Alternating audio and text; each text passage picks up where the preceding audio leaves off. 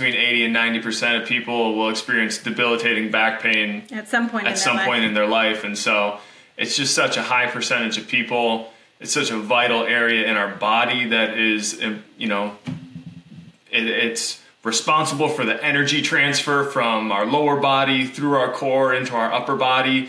It's such a complex, dynamic area with our interplay of our core and our ribs and our breath and our pelvic floor and our diaphragm. And there's just a lot going on there. So there's no surprise that place becomes vulnerable for injury or pain.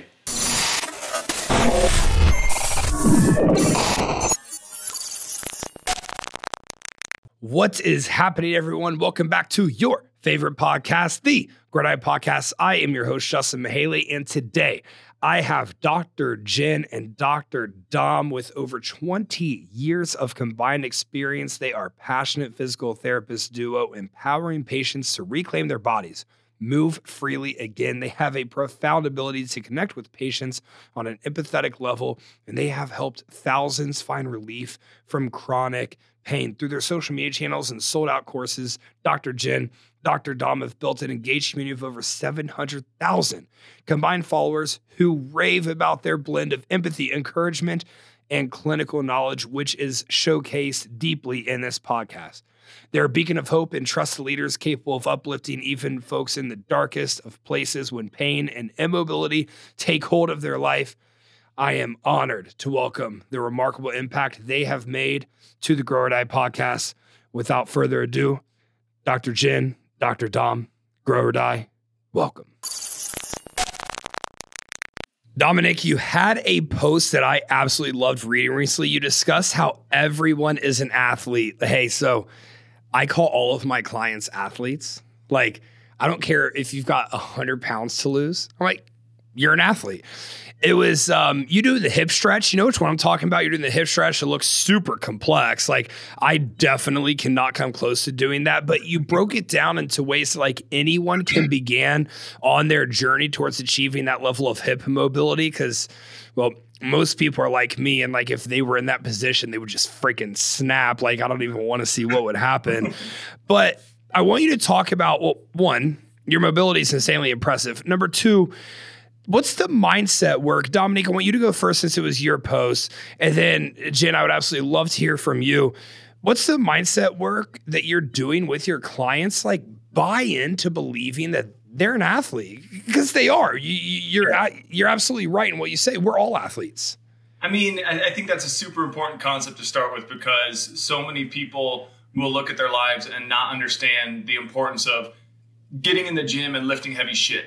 Or, being able to get up and down from the ground, or why hip mobility is actually important to them. It just doesn't compute for a lot of people who work in certain areas, or somebody who might just be a stay-at-home mom.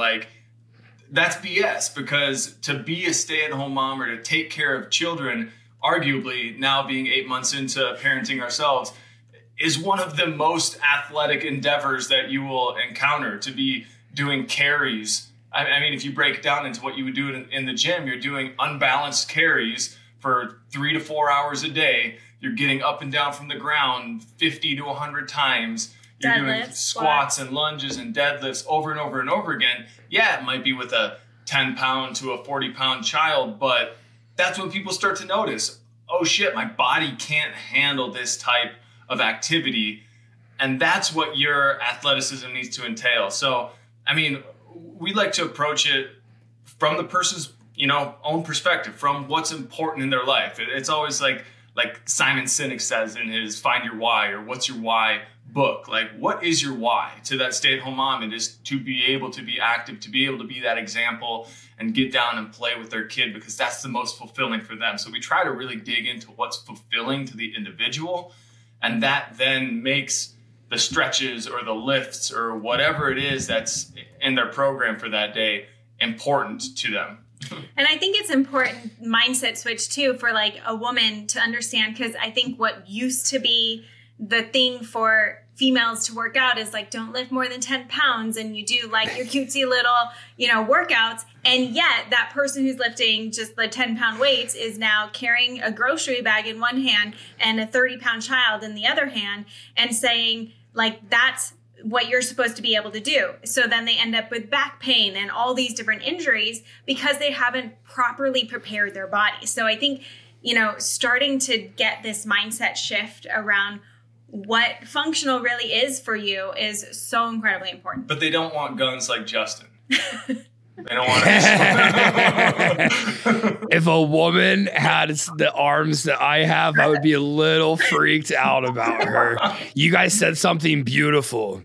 What's fulfilling to the individual? I absolutely love that. I've been in this bodybuilding niche for a very long time, and bodybuilders have their head in the sand of like, train hard, like get huge. Like we don't need to be functional. Like everything hurts, just deadlift and squat, whatever. All right.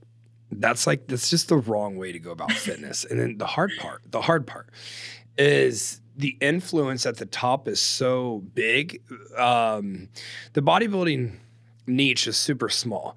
When you see some of these insane physiques, the day-to-day people, like the folks you're working with, they'll follow them. And all they ever see is these girls that they would love to look like in the gym all the time, yada, yada. But they're not doing like more functional, quote unquote, style movements. Although obviously in the gym, there's a ton of functionality there. But I think everyone knows what I'm talking to when I refer to as that.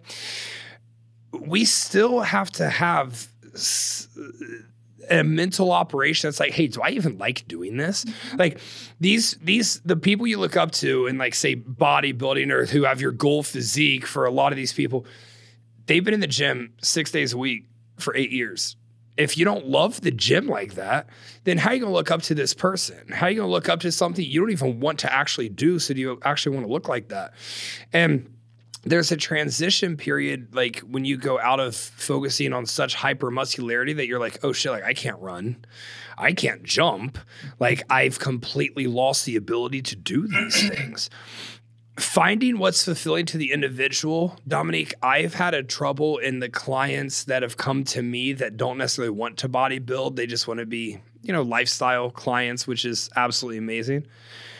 They don't know what that looks like, because they're so lost in this world of, I just need to train, I need to exercise.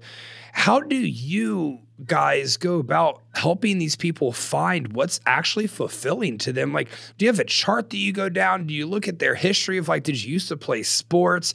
Do you encourage them to get involved in intramurals? Like, I would love to hear what y'all are doing, like asking for a friend, aka me, because like I'm struggling with this with some of my athletes. So Domenic, you first, and then Jen, I would love to hear from you after that.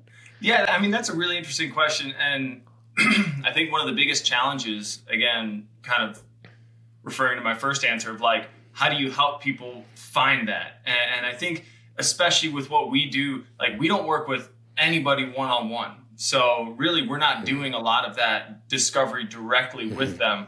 And the way we have our programs built out are really self-directed.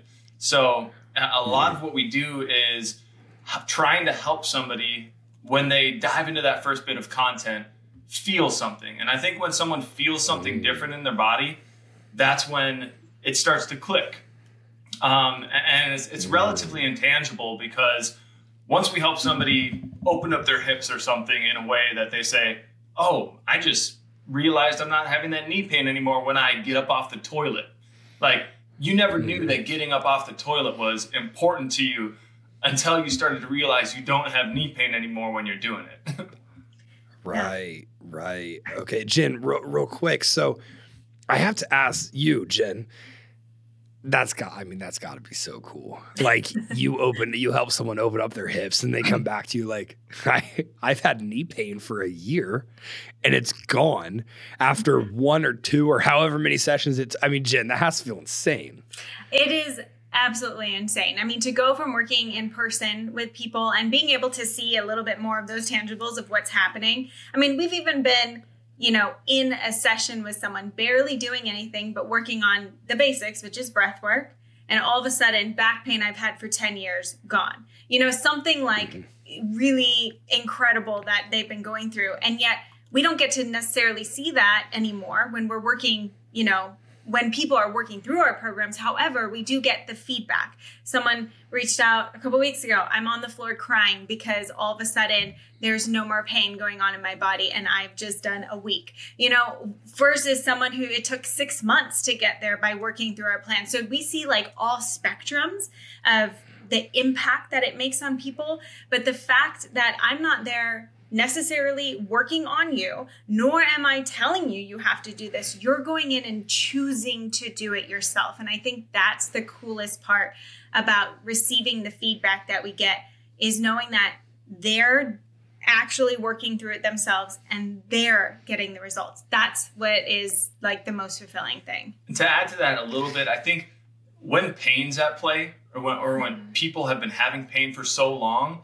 kind of to your point, Justin, like, they lose track of what's important and the pain starts to become that identity. Yeah. The pain is important to me. Like, I just have a life of pain. I don't even know what I enjoy anymore because day in and day out, it's just me kind of waffling back and forth with my relationship with pain. And I think it's once you start to peel back the layers of pain to some degree that those other things start to fill in that void that pain then leaves in your life. And I think that something that when I was seeing clients in person that I would kind of pose to them is just like, list off for me quickly without thinking too hard the 3 times recently that you remember having the most fun or that you remember having the most enjoyment. And usually it brings out something that has to do with important relationships to them, whether it was something with family or friends. There's usually activity involved, whether it was being at a beach, walking in the sand, walking on a boardwalk, meeting up with someone for coffee and they need to sit in the car for 10 minutes and then go and sit at a restaurant. But now those activities are a little bit clouded by the pain that's in their life. That's fascinating. Yes. Pain starts causing you to say no to social endeavors. It starts making you say no to the things that you enjoy doing. Talk to me about the relationship with pain. Mm-hmm. It fascinates me, as I'm sure it does you guys as well, although you work much more with it. People just adapt to pain and they just allow it to persist and be present in their body.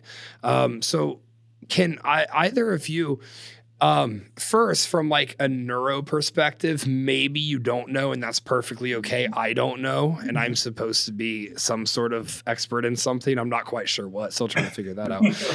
What's going on? Like, you're in pain.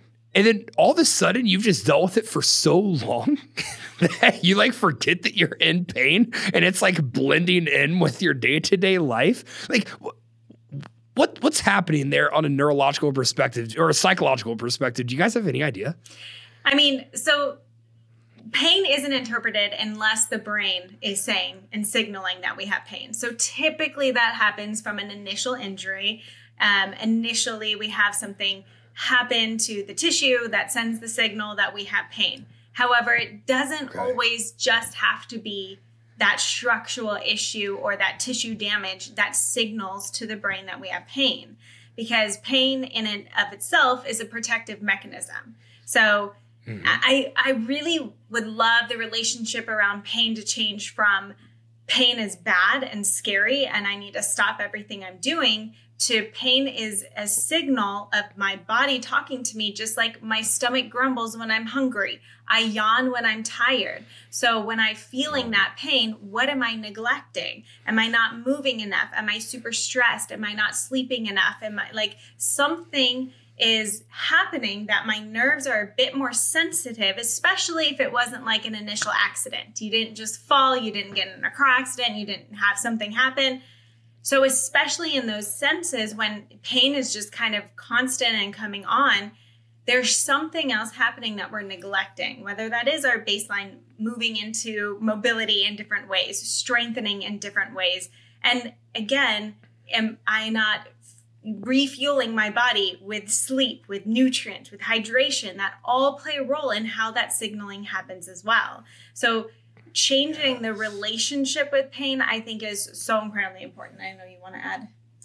Well, no, I mean, I think you laid it out perfectly there. There are so many different mechanisms that will elevate. So, like, if our nervous system rests here, say it's resting at 0, and we feel pain when we get to 100, there's so many ways that our nerves can sense things that will get us up to that point of 100. Jen mentioned something that's physical or mechanical. There's chemical stressors. There's so many different things that our nerves are sensing that will start to raise that level just a little bit. And the people who start to experience chronic pain or persistent pain disorders, they don't rest at a 0, they rest at a 99, So a strong breeze, comes by and it flares up their back pain because they have very little buffer to get them over that threshold. It's kind of funny to me because people who aren't in pain don't quite understand a lot of these concepts. I was going through some YouTube comments on one of our more popular YouTube videos, which is on costochondritis, which is essentially rib pain, right? It's when your ribs get inflamed and you feel a lot of pain. When you're breathing. And there was this comment from this guy saying, all these people are crazy. Anxiety doesn't cause pain, And he kind of went on a little bit of a ramble that I didn't appreciate. So I had my response for him that I'll leave at that. But anxiety, good. I'm glad you responded to him. right. I very kindly and thoughtfully and compassionately responded to him. But like anxiety brings up that threshold. Yes. The weather, it being cold, you'll hear so commonly, you'll hear people who tend to be older or have different like joints that are very arthritic. They say, oh, it's going to be cold. Like my knees are starting to act up. Like that impacts that threshold. So there are so many things that start to, impact this pain threshold that we hold. And then to your point, like people who just decide to start living with it, I think a lot of that comes from the frustration of, I've tried everything. Yeah. I've gone to this provider. I've had this injection. People have adjusted, manipulated me, given me, all these things to rub or put on my area of pain, put on my knee, put on my back.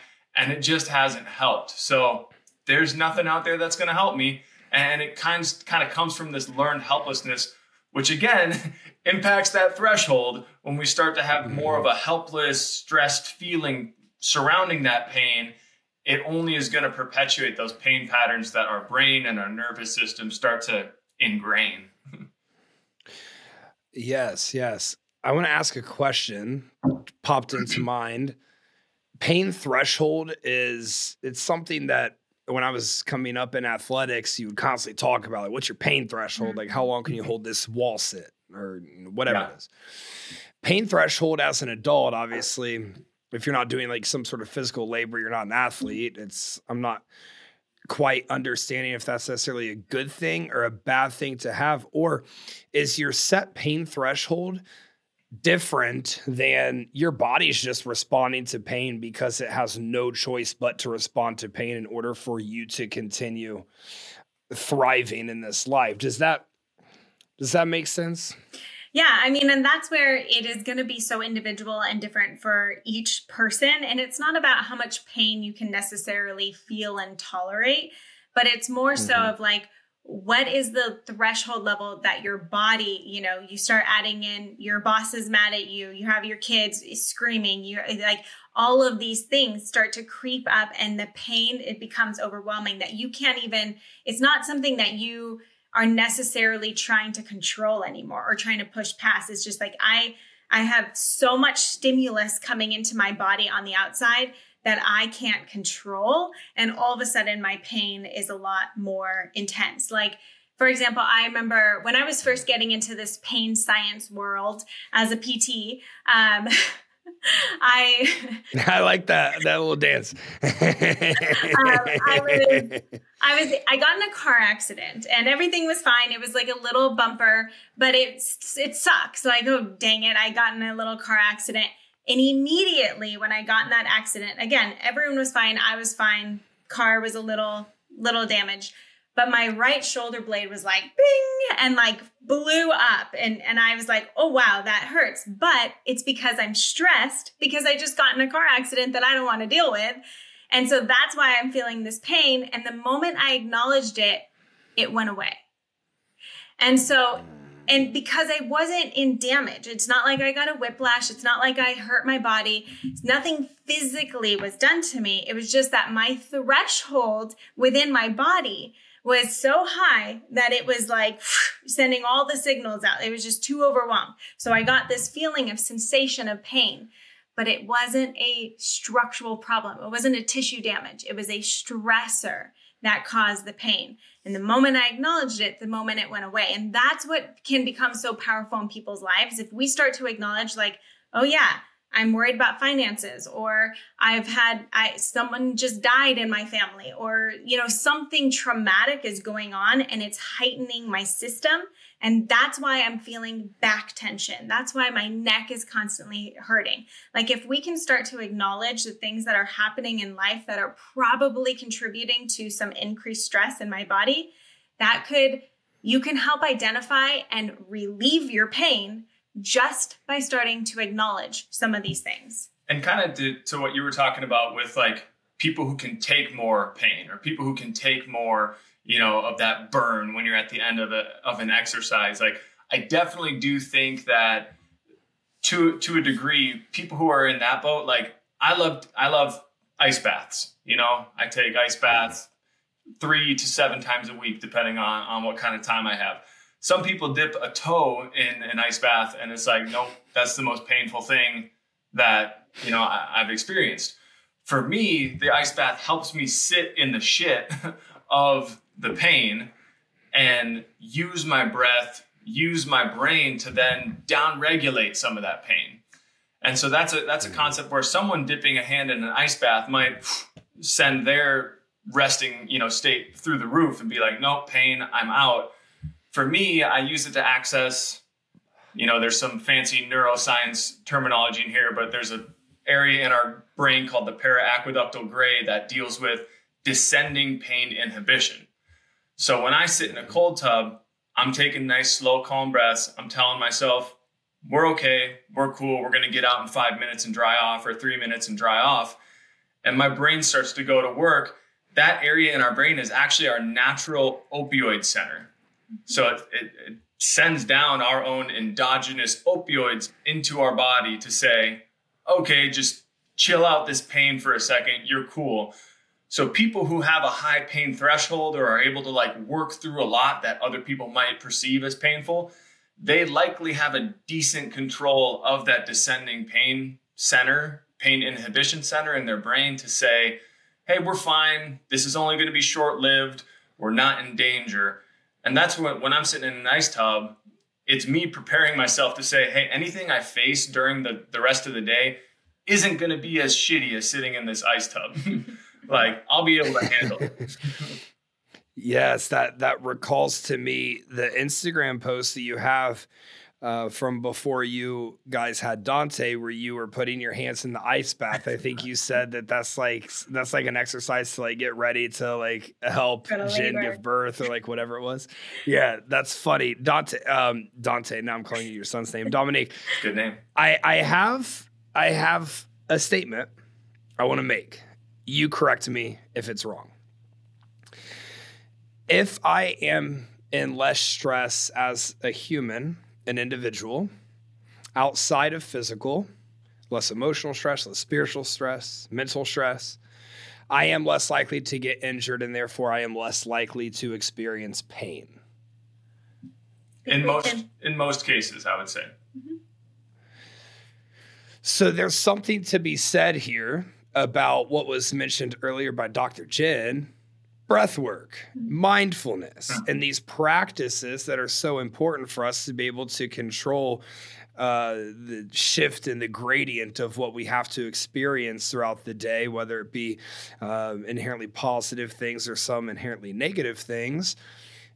If we don't have a plan of attack for the mental, emotional, spiritual foundation being healthy and staying rigid even when life gets a little bit crazy, that has the propensity to manifest as physical pain or put ourselves in position to have more physical pain. So let's chat about this. Dr. Jen, you brought it up earlier.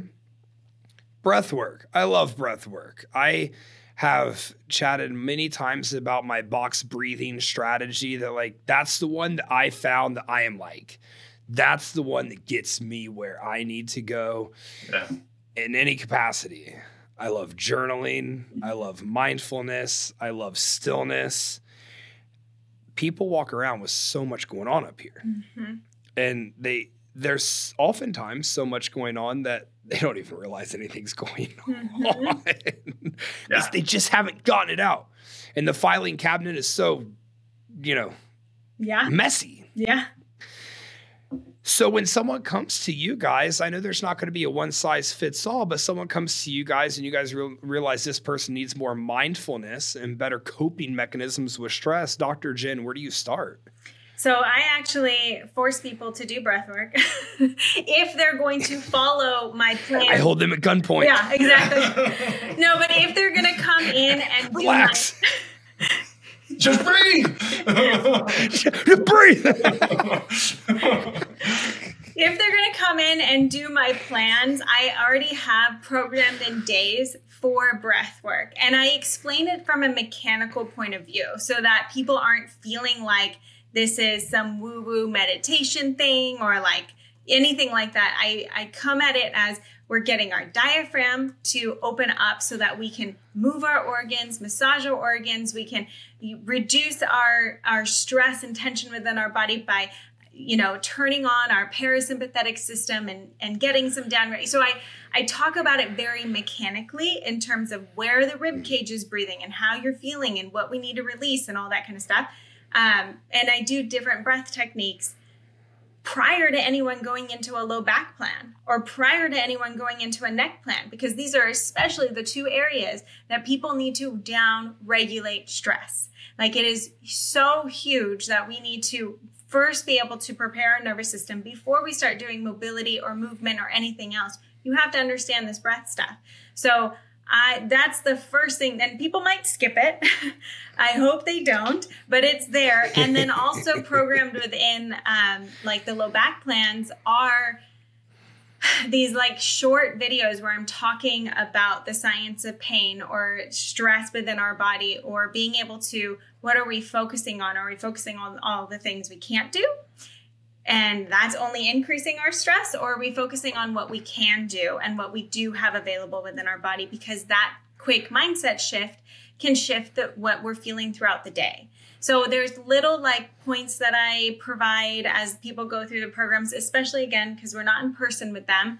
But when we were in person, that was when we let people cry on our tables or release all the crap that they felt like they were holding in and imprisoning within their bodies, because that so much relates to how they're feeling. And I remember like working with busy moms who just didn't have time. And it was like, I'm doing this and I'm doing that. And I have pain and I have time for it. And I'm like, can you listen to yourself of how elevated you're getting already? Of course you're in pain. We're stressed out and we're trying to prevent it, but it's only going to make it worse and it's going to stiffen up our system. So how do I work with you, or do you work with you to start to reduce some of that stress? So, when we first met too, that was one of the things we talked about was breath work that we were doing for ourselves and with our clients. And, we related on this topic so hard because it was like, wait, you're a PT who believes in this too? And you do this with your clients as well? It's so interesting how being a physical therapist who focuses on breath work is seen as like woo-woo or unconventional. I don't even know where to get started or if I should get started, because breath work is just, it's the all-encompassing umbrella that, supersedes to me any other modality, because we are always breathing. And in periods that we're not breathing, we will be breathing short thereafter. And breathwork became so important to me because of like one of the darkest times in my life. Got in a very bad car accident, the details of which, will remain off air right now. I mean, I wouldn't mind talking about it, but it's just like really dark time. Lots of implications that came from that car crash, and lots of health stuff for me too. I started having post-concussive symptoms after the car crash. I was also a college football athlete, so I had some concussions in football that weren't diagnosed. It was like I got the concussion and I was right into the next play. And it's funny because I was working in a neuro clinic with car accident, patients who had spinal trauma or had head injuries from car accidents themselves. And I couldn't even remember their names or remember their caretakers' names. And I was seeing these people 3-4 times a week. And I was having my own post-concussive memory issues. I was starting to have panic attacks and night terrors. And that's when I got very into the cold training, the daily breath work, and the journaling, like you mentioned. And within weeks of myself doing that, I could literally feel my body just start to relax and let go of some of that trauma. And yeah, that's why breathwork became so important to me, and being able to give that as a tool to someone else, because it's the one thing that you have control over at any waking moment that can impact every single system of your body. Domenic, that's powerful. I definitely appreciate you sharing that. I was going to ask the genesis of your breath work. If you don't mind, I would love to dive into this a little bit further with what went down. Talk to us about the car accident. I was in grad school at the time. I was going from one clinical to another. My hometown was dead center between those two locations, and I had a friend who had a wedding on a Saturday night. Went to the wedding. They lived about 15 minutes from my parents. And at the end of the wedding, I was like, okay, I can drive home. I kind of made my rule, I'll stop drinking a couple hours before I leave. Drove home, and I don't remember a lot because a lot right around the car accident is still dark, fuzzy and black for me. But I think I just fell asleep at the wheel. I flew straight through the end of a T going on a county highway and launched my car over a 2-lane highway going northbound, landed perpendicular on the southbound 2 lanes. I remember this was my night terror. I remembered hearing a car screech to a stop right up against my car, and thank God they didn't hit me. Otherwise that could have been no more Dom. But and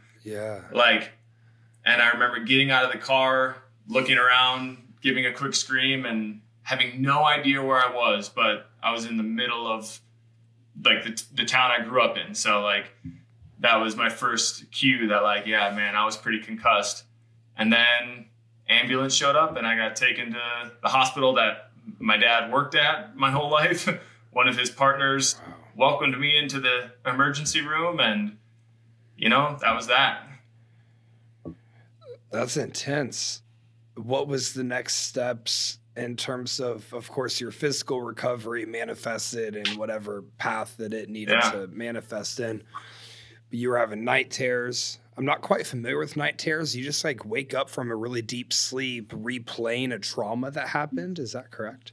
It was so interesting. The first one happened the very first night after the accident. And the next morning, my dad, because they had come and picked me up from the hospital, and he just asked me, he's like, do you remember anything that happened last night? And I'm like, well, I got into a car accident. And he's just like, no, not that.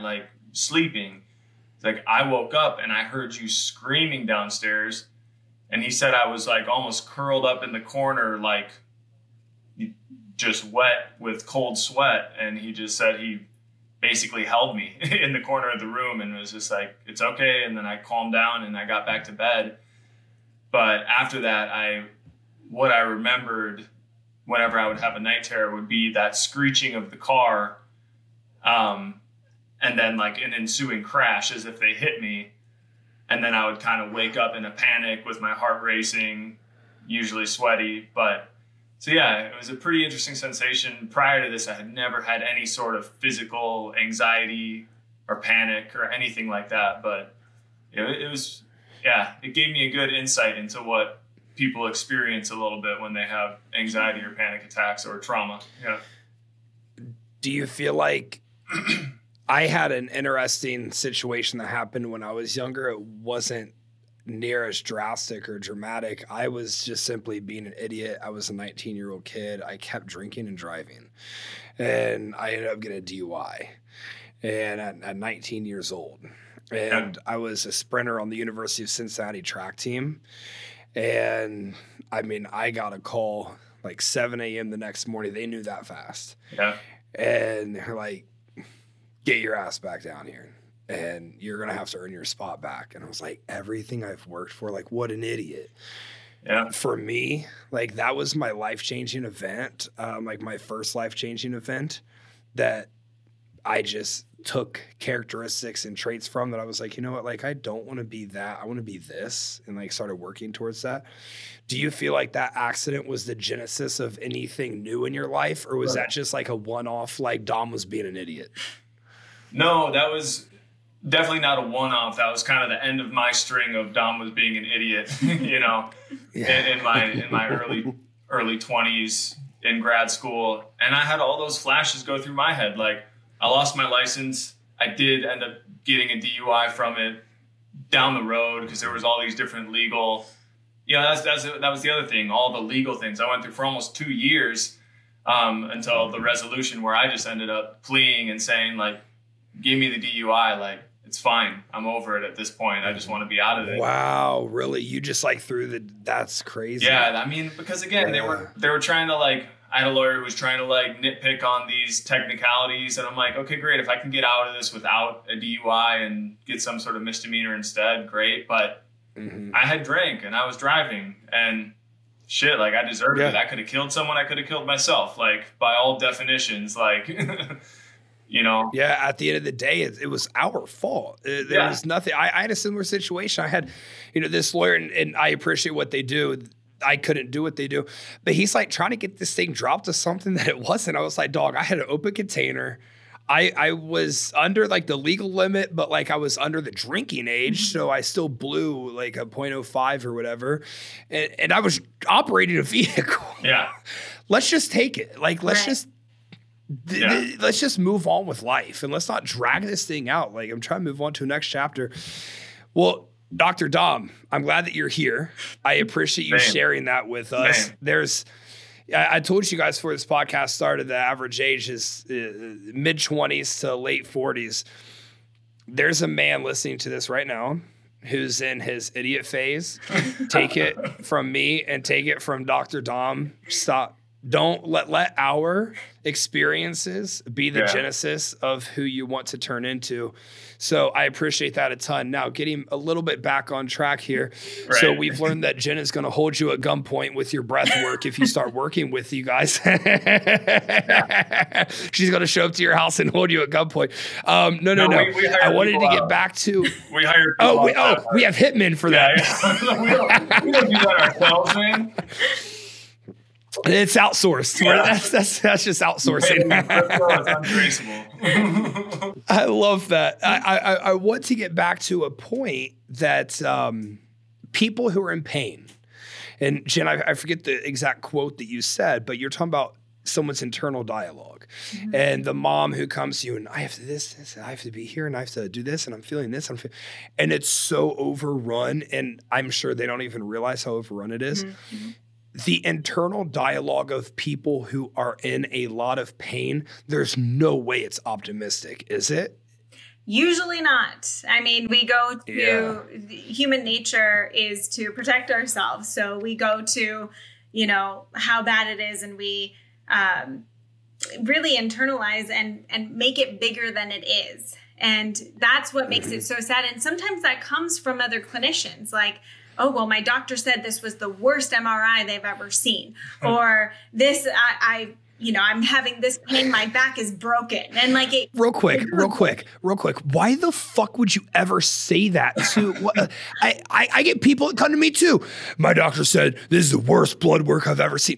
Why would you ever, even if it is, why would you ever say that to somebody? And I don't know.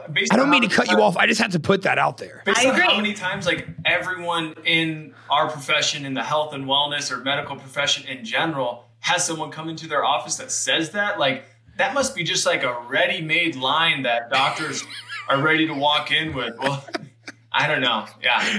It's so and then they just upsell you from there. Now pay me 10 G's and I'll fix it. Hey, exactly. It's so bad. And what based marketing. And what I feel is that we're creating more fragile individuals, because then you get afraid to move. You get afraid, oh, don't lift over 10 pounds anymore. Don't do this. Don't do that. We get told all these don't do's, or it hurts to lift something. Don't do that. It hurts to bend your knees. Don't do that. Like all we're doing is creating more fragile individuals who are then only going to fall, get hurt, and end up in pain and disability. It's the saddest thing to me to go down that road, of what we internalize and what we make up in our mind, mostly because of what we're told from other clinicians, and unfortunately.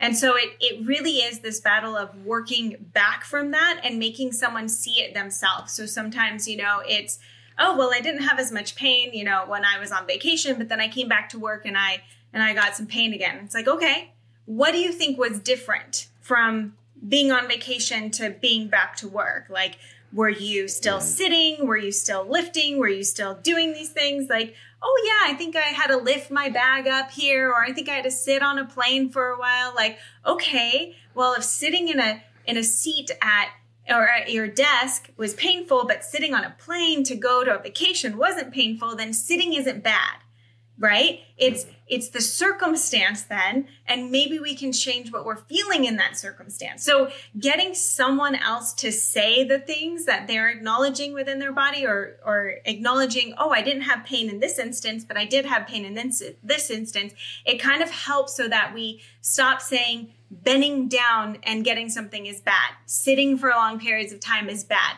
This, bending over is bad. If I can help them to see, if you didn't have pain here, but you had pain here, this isn't bad. It's just how we're doing it, or what the circumstances, or what our environment is, that we can change a little bit so you feel something different. And that's ultimately my goal with someone, is to have them come up, with the solution and the answer themselves. A small aside, I've come around to this belief system. Again, I'm an optimistic, delusional individual. Nothing is inherently good or bad. Every single thing that is happening is just another take on the life experience, and the way that we take it, consume it, and then digest it, how we store it in our information box, is what perceives it to be for good utilization or bad utilization. I've been accused of being lacking empathy for this. I actually think it would be the opposite. Okay. Let's say your girlfriend breaks up with you. I'm really, really sorry to hear that. That sounds really difficult and tough, and I know that that's hard to deal with. Yet, isn't there something that this is going to lead you to now? Isn't there something you can learn from this? And so we're being told, like, you have back pain, stop deadlifting. Mm-hmm. And the person has a doctor next to their name. Could there be a time and a place of applicability for this? Sure, there could be. The reality is, once we stop doing the thing that hurts the most, we stop training that movement pattern in our body, period. Oftentimes, I find in my profession, I'm sure you guys do as well, there's just a lot of muscular imbalances that people have. Mm-hmm. And so when we get a stronger back, it's fascinating because your lats are stronger, your traps are stronger, your teres is stronger, everything in your back is stronger. And all of a sudden, you don't have back pain. Mm-hmm. Or it could be glutes and hamstrings and quads all got stronger, and now all of a sudden you don't have back pain. I don't believe anything's inherently good or bad. It's just an experience that we have to take, internalize, digest, and then store. That being said, Dr. Jin, I understand all the laws, the HIPAA, the stuff like that. Can you give me what the actual worst case you've ever seen is? Worst case? I feel like Dom... is there someone that just couldn't move? Dom actually has a better example of that when he was working in the hospital. Yeah, I was working in the hospital, and in the short stint that I did in the traditional medical system, and I was walking into this room, and I had kind of done like the medical whatever review on this guy. was walking in the room and the occupational therapist is coming out, and they just kind of like have their hands up in the air, like, good luck. Like, he's not going to do anything. And I like those rooms. I liked going into those rooms in the hospitals, like the ones that were seen as the trouble patients. Because in reality, they normally just had some sort of story. They had some sort of other, diagnoses or even psychological things at play that other providers just didn't want to deal with them because they took too much time. They wouldn't do what I needed them to do so that I could go to the computer and document my shit and get into the next patient's room. And that's just not how I like to operate. So I walk into this guy's room. He had gotten in a snowmobile accident. He had a broken collarbone, had about 12 fractures in his pelvis, and was just bruised the shit up. He had bruises in his ribs from going into the handlebars, but in rough shape. And this guy's like writhing in pain just when I walk into the room.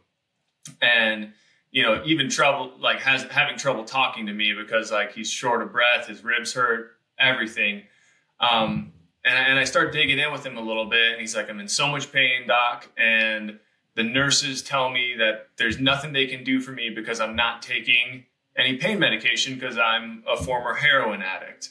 He's like, I'm a heroin addict, and they keep telling me all we can do is give you oxy. All we can do is give you morphine. And he's just like, there's not a chance I'm letting you put an opiate in my line. I'm a heroin addict. Like, what are you talking about? And that pissed me off a little bit because I've lost family members, my mom's side of the family. Every man on my mom's side of the family has had drug or alcohol issues and in some cases, they've lost their lives in relation to their addictions. And so that pissed me off because I'm like, hey, I know something that can help with our pain, breathing. And this is when I'm in the pits of like doing my most breath work because I'm still working on my brain health. And this is like even 3 years after my accident, 3 years after my accident. And I said, let's just try something. It might seem crazy, and I got him into a fairly intense, breath practice. His ribs were a little sore when we started doing the breathing, but I said, let's just stick with it. We did about 3 minutes of real intense breathing. And then I had him do a breath hold. And this was me trying to access that area in the brain that I talked about earlier that's going to help with descending pain inhibition. And we got done with the paraaqueductal gray. Yeah. You're pretty close. I was so close. Nailed it. And he kind of opened his eyes and I'm like, how do you feel? And just laying there, he's just like, I don't feel anything. And I saw this little flicker in his eyes. He was like, I don't feel anything right now. I'm like, all right, we're going to do that again. And at the very end of it, we're just going to sit up to the edge of the bed, did the breath, got him sitting to the edge of the bed. He was uncomfortable. He was still having some pain, but not near the levels as when I walked in and he was laying there. And I'm like, that's fantastic, dude. Like, we're good there. Like, I'm happy with what I've seen already. He's just like, no, I want to stand up, And he's now motivated because I showed him the tool that he could use to make the change that nobody else, and just like the sense of empowerment I got from this guy. And yeah, we did the breath one more time. He kind of stood to the edge of the bed, shuffled his feet back and forth. Again, uncomfortable because the guy's got 12 cracks in his pelvis, but lays back down, gets back in bed. And yeah, this was in a relatively small community. He came in later in the outpatient clinic, which I also saw people in the outpatient clinic there after he'd been released from the hospital. And he comes like waltzing in. He's like, Dr. Dom, I saw that you were on my schedule. And just the gratitude that he had for the breath practice. He's like, I do that breath stuff every day. He's just like, this is something I'm going to do the rest of my life. It's incredible. And I don't know. I've always held that one close to my heart because I'm like, this guy who had a dozen plus fractures in multiple areas of his body saw the most profound change from it. And I know it can work for most people if they give it a shot. It's safe to say he had some costochondritis, huh? Yeah. I'm basically a PT. Basically. I've learned 2 terms today that I'm just going to apply to everybody. Give the guy a license. No, that's a powerful story. Yeah. And it's what that You know what's funny? Something I love about this podcast as it's grown. Again, another aside. I enjoy the chemistry you two have. By the way, it's very strong, and I want to get into your guys' like genesis of how y'all met. What I love about this podcast is there's people that'll listen to this. It'll get downloaded by 15, 20,000 people over the next month or so, and they're gonna be like, "Oh, the breath stuff, that didn't help that guy, like something else did." And then they'll listen to some of your guys' work, or they'll tune in on Instagram. We're going to keep talking about breath work. And in another month or so after they hear this podcast, they're going to start doing it. And they're going to do it. They're going to be like, oh, that wasn't too bad. And then they'll do it again, and it's going to be even better.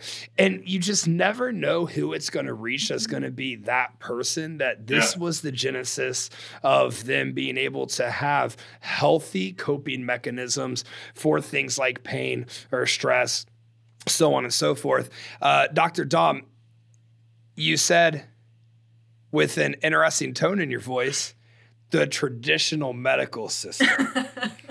Yeah, I did. Let's elaborate some thoughts on that, because I have some too. Yeah, man. It's a beast, and I don't think it's not a secret that there are many professionals out there that are disappointed with how our medical system and healthcare system operates. You know, you hear a lot of people talk about it as the sick care system, which I absolutely agree with that term. We wait for people to get sick so that we can then heal them, but not truly heal them, just bring them back into acceptable levels. We're not even just waiting, we're promoting it. Yeah. Look at the foods. I mean, look at the food quality. For sure. We're promoting people to be sick. Mm-hmm. Totally. And like how when you go to HEB down here, that's our biggest grocery store. And I'm not going to be a conspiracy theorist at all. You can go to HEB and see it. How you go to HEB and your bread has 30 ingredients? Yeah. Fuck me, bread's like 6 ingredients. How's it got 30 ingredients? How you going to go pick up chicken that's made from behind the deli and it has more ingredients than chicken? It's just chicken. It doesn't make any sense. But people struggle to conceptualize the fact that there's an entire like system built out that's profiting a shit ton from this, and they hate hearing that. They're stuck in this little tiny manor that's supposed to keep them on the straight and narrow. It disgusts me. It makes no sense to me. And people claim conspiracy, or they say, "Oh, that's a conspiracy."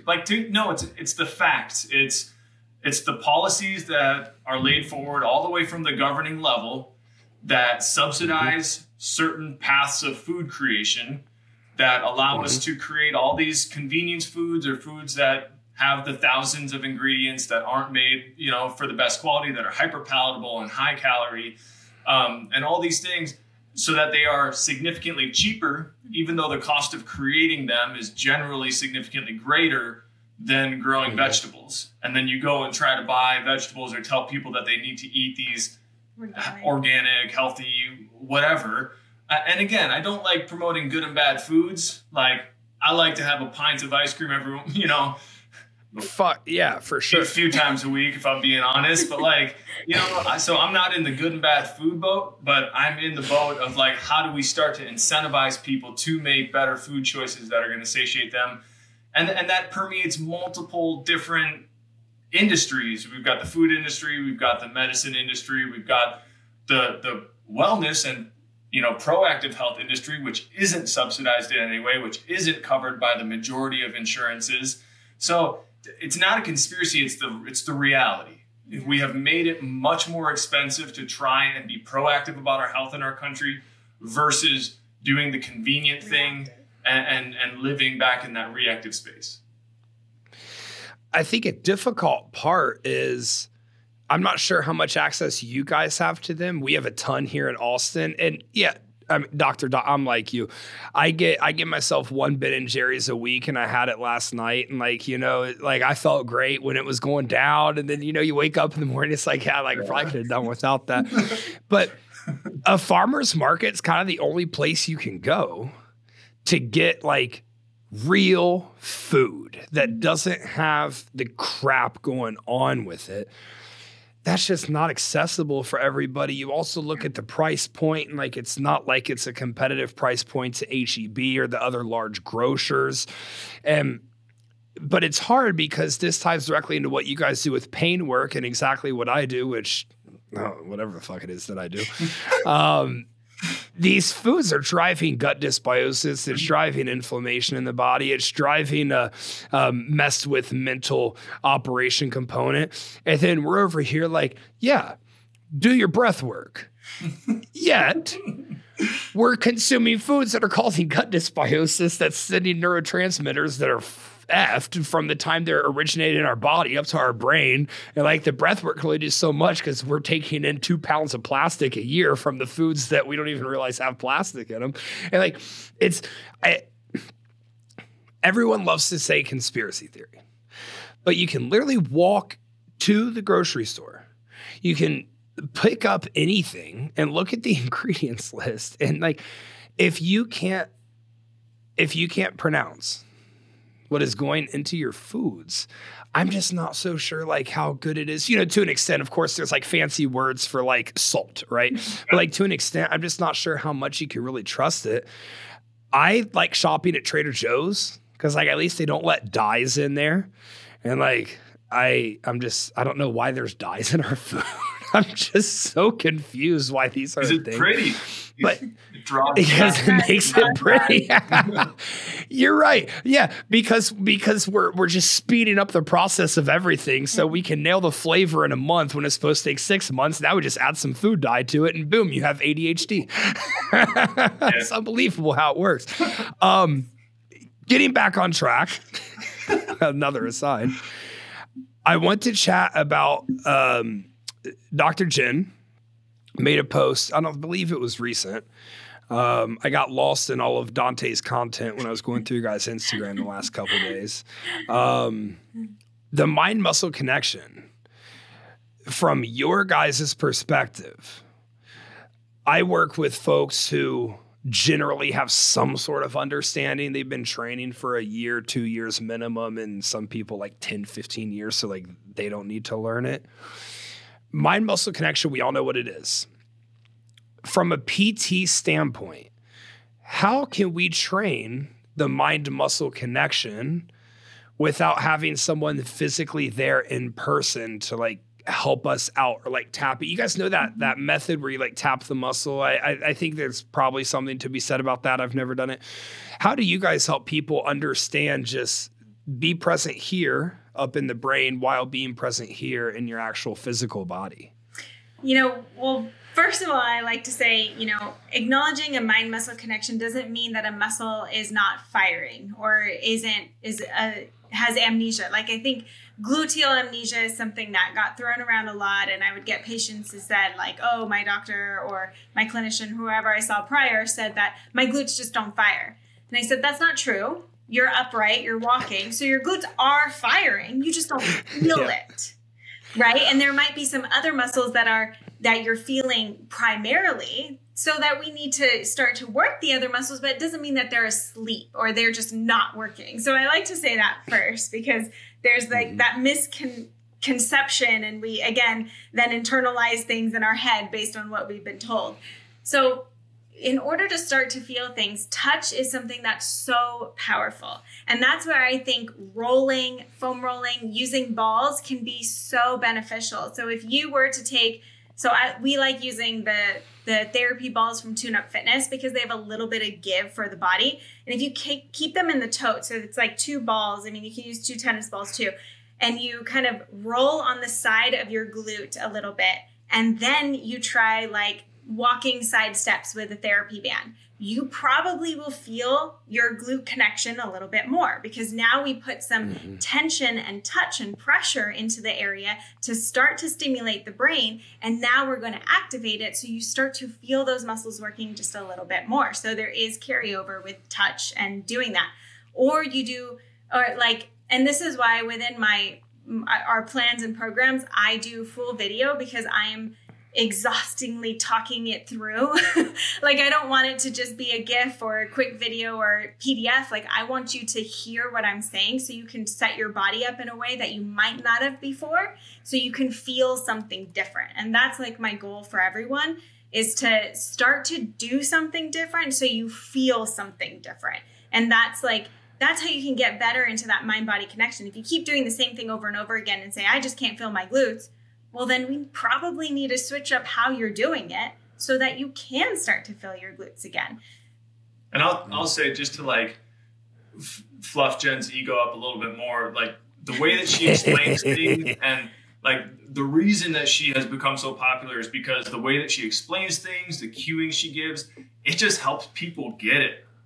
I don't know. Like, it helps the people who come to our programs after 20 years of going to different providers, and then they finally say, like, wow, I've never had someone explain doing a lunge or a step up to me that way, and I can actually feel my glute and my knee doesn't hurt and all these other things. And so Jen's just got a gift when it comes to that.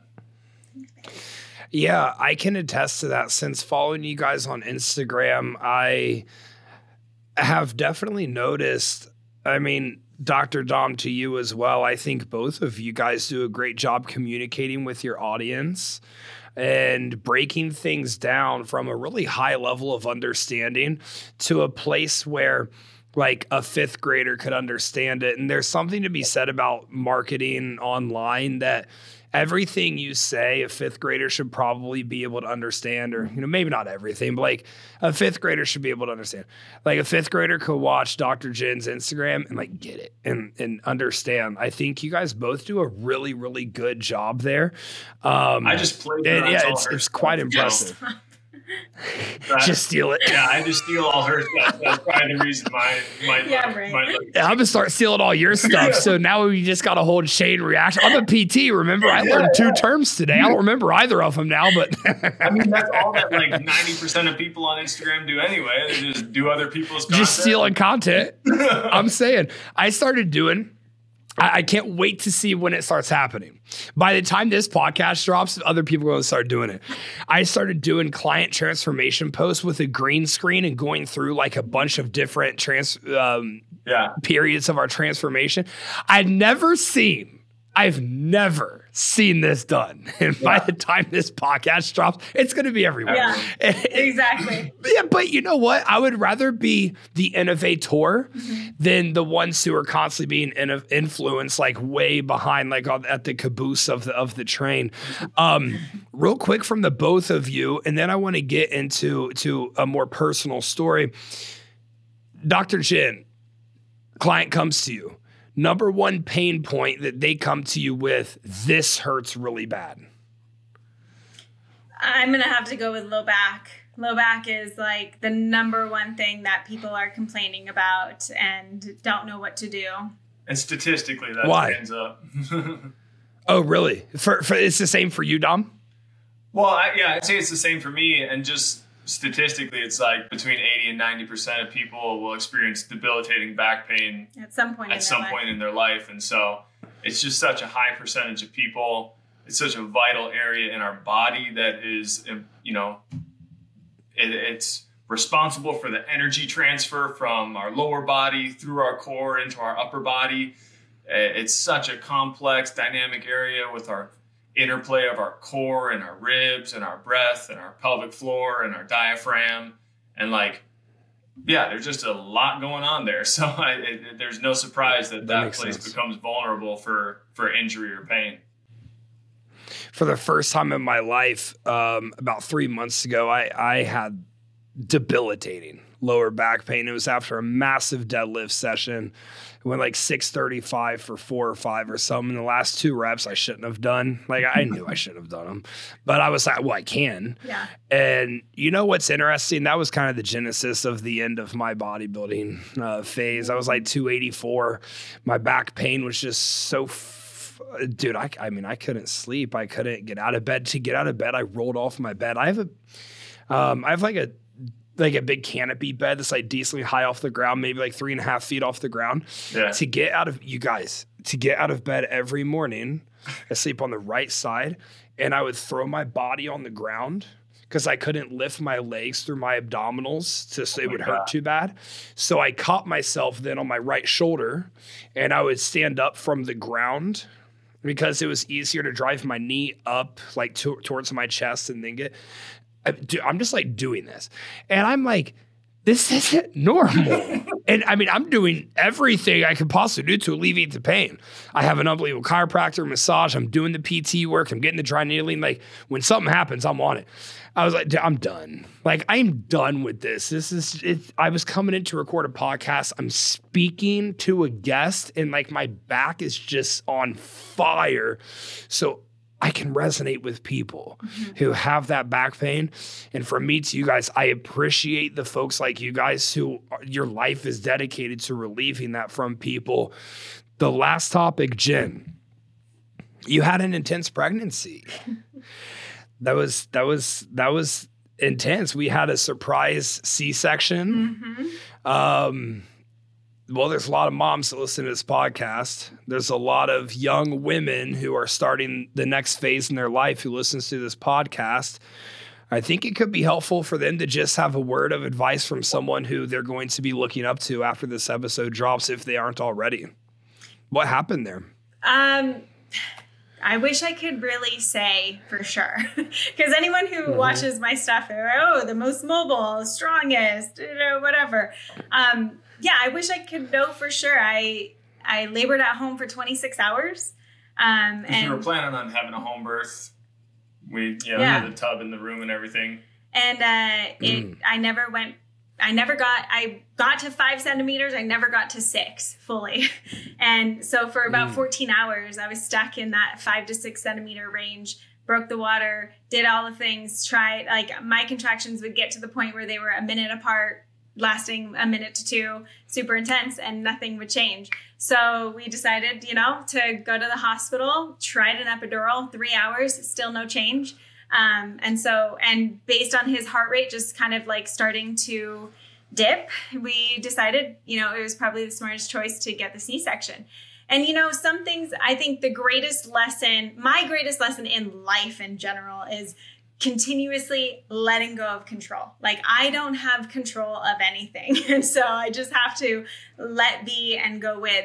And that is the lesson of pregnancy. That's a lesson of birth, is just, you can go in with as prepared and knowledgeable as possible. And that's what I recommend doing. Like be knowledgeable, because even when I got to the hospital, I was able to ask for what I wanted. I was able to turn down a doctor because they were not even talking to me.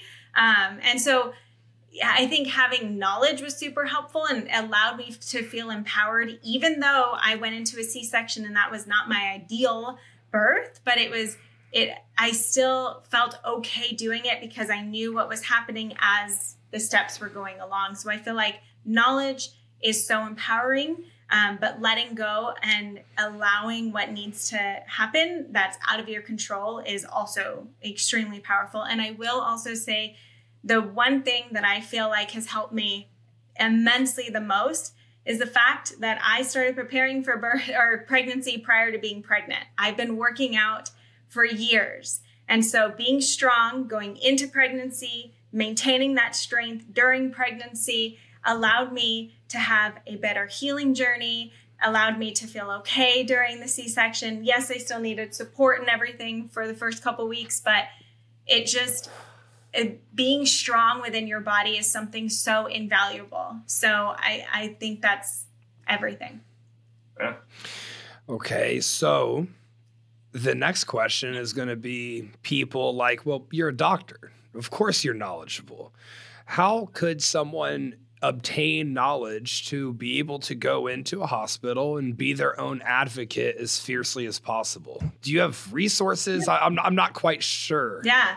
Yes, I'm a doctor of physical therapy, but not of, OB and birth. So I took a childbirth course. I listened to a webinar on like the mechanics of birth because that's my brain that likes to listen to that. I also would listen to I think it was EBB podcast, so evidence-based birth podcast. And that was just just objectively a lot of the evidence around some of the interventions so that you have better knowledge and understanding as if a doctor is saying, we need to do this, what does that mean? And what are the statistics on it? And could I ask for something different? So I felt empowered with knowledge just by listening to some podcasts, taking courses. What's amazing about the world that we live in and with everything being online is that you have the availability to resources and tools. You don't have to look at the research yourself. You can listen to other people talk about it. There's so much out there that's available that allows us to have the knowledge and feel empowered to take control of our journey as much as we can. And the course that she took was great. There was portions that she for sure wanted me to listen in on, especially since we were planning on doing the home birth. There was a lot of hands-on techniques that I could do to assist with the pressures that even if you're not doing a home birth, just like having someone who knows if your partner or your husband or whoever knows those techniques to help relieve pressure. But I loved how they took you through creating your birth plan because you have your most optimal plan A, but then they encourage you to write out what the plan looks like if it changes in every stage, all the way to emergencies happening. What do we do? So we got to about plan E on our chart, but we knew what to expect. And because we had that plan in mind, we knew the questions to ask and still what we wanted to do. Because many people might get to that point, and when plan A has failed, it's all bets are off, do whatever you want to me to get this baby out. No, you still have a say, and you still have the ability to be an advocate for yourself as the mom giving birth, or advocate for your partner as the husband or other person in the room, I continually chat about, hey, don't make a plan B because then you have a backup plan to plan A that, you can just fail here and go that way. But in this case, I would definitely say let's extend it out to plan E. So that's what I've learned from this podcast today. I also just learned there's an entire podcast dedicated to just giving birth. There's a few of them. There's a lot of them. There's someone in my building, dude. There's someone in my building that runs a Simpsons podcast. And what they do is they go through every single episode of The Simpsons and they just talk about what happened in the episode. And it's massive. It's so funny. Why are we here? We could just be talking about Grey's Anatomy. I would do on this episode.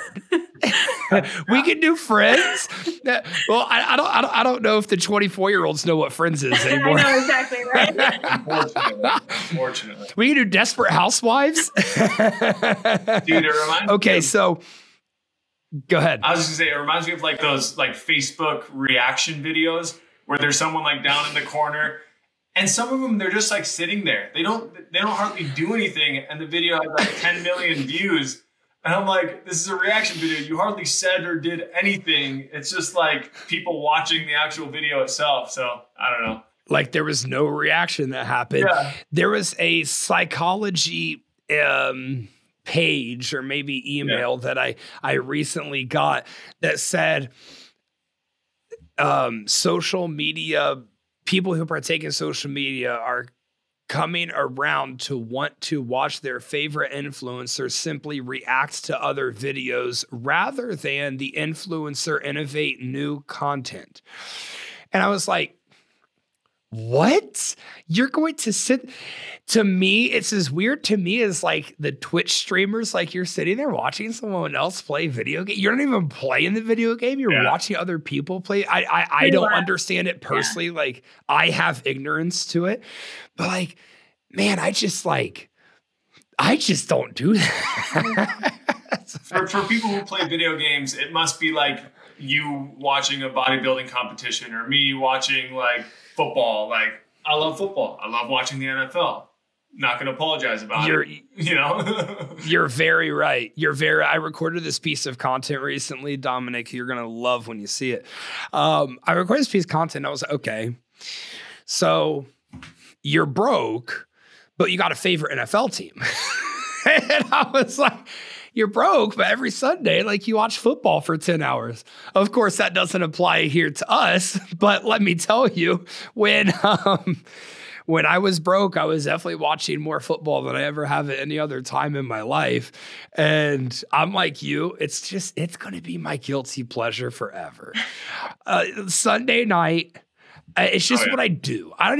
If I don't even like the teams playing, I just feel at home tossing the game on, letting it do its thing, and I waste a couple hours watching it. I'll just go and sign up for the random like Fubo or whatever subscriptions to get the free week so I can watch a weekend of games. Like I'm not shameless, dude. Who's your team? The Patriots.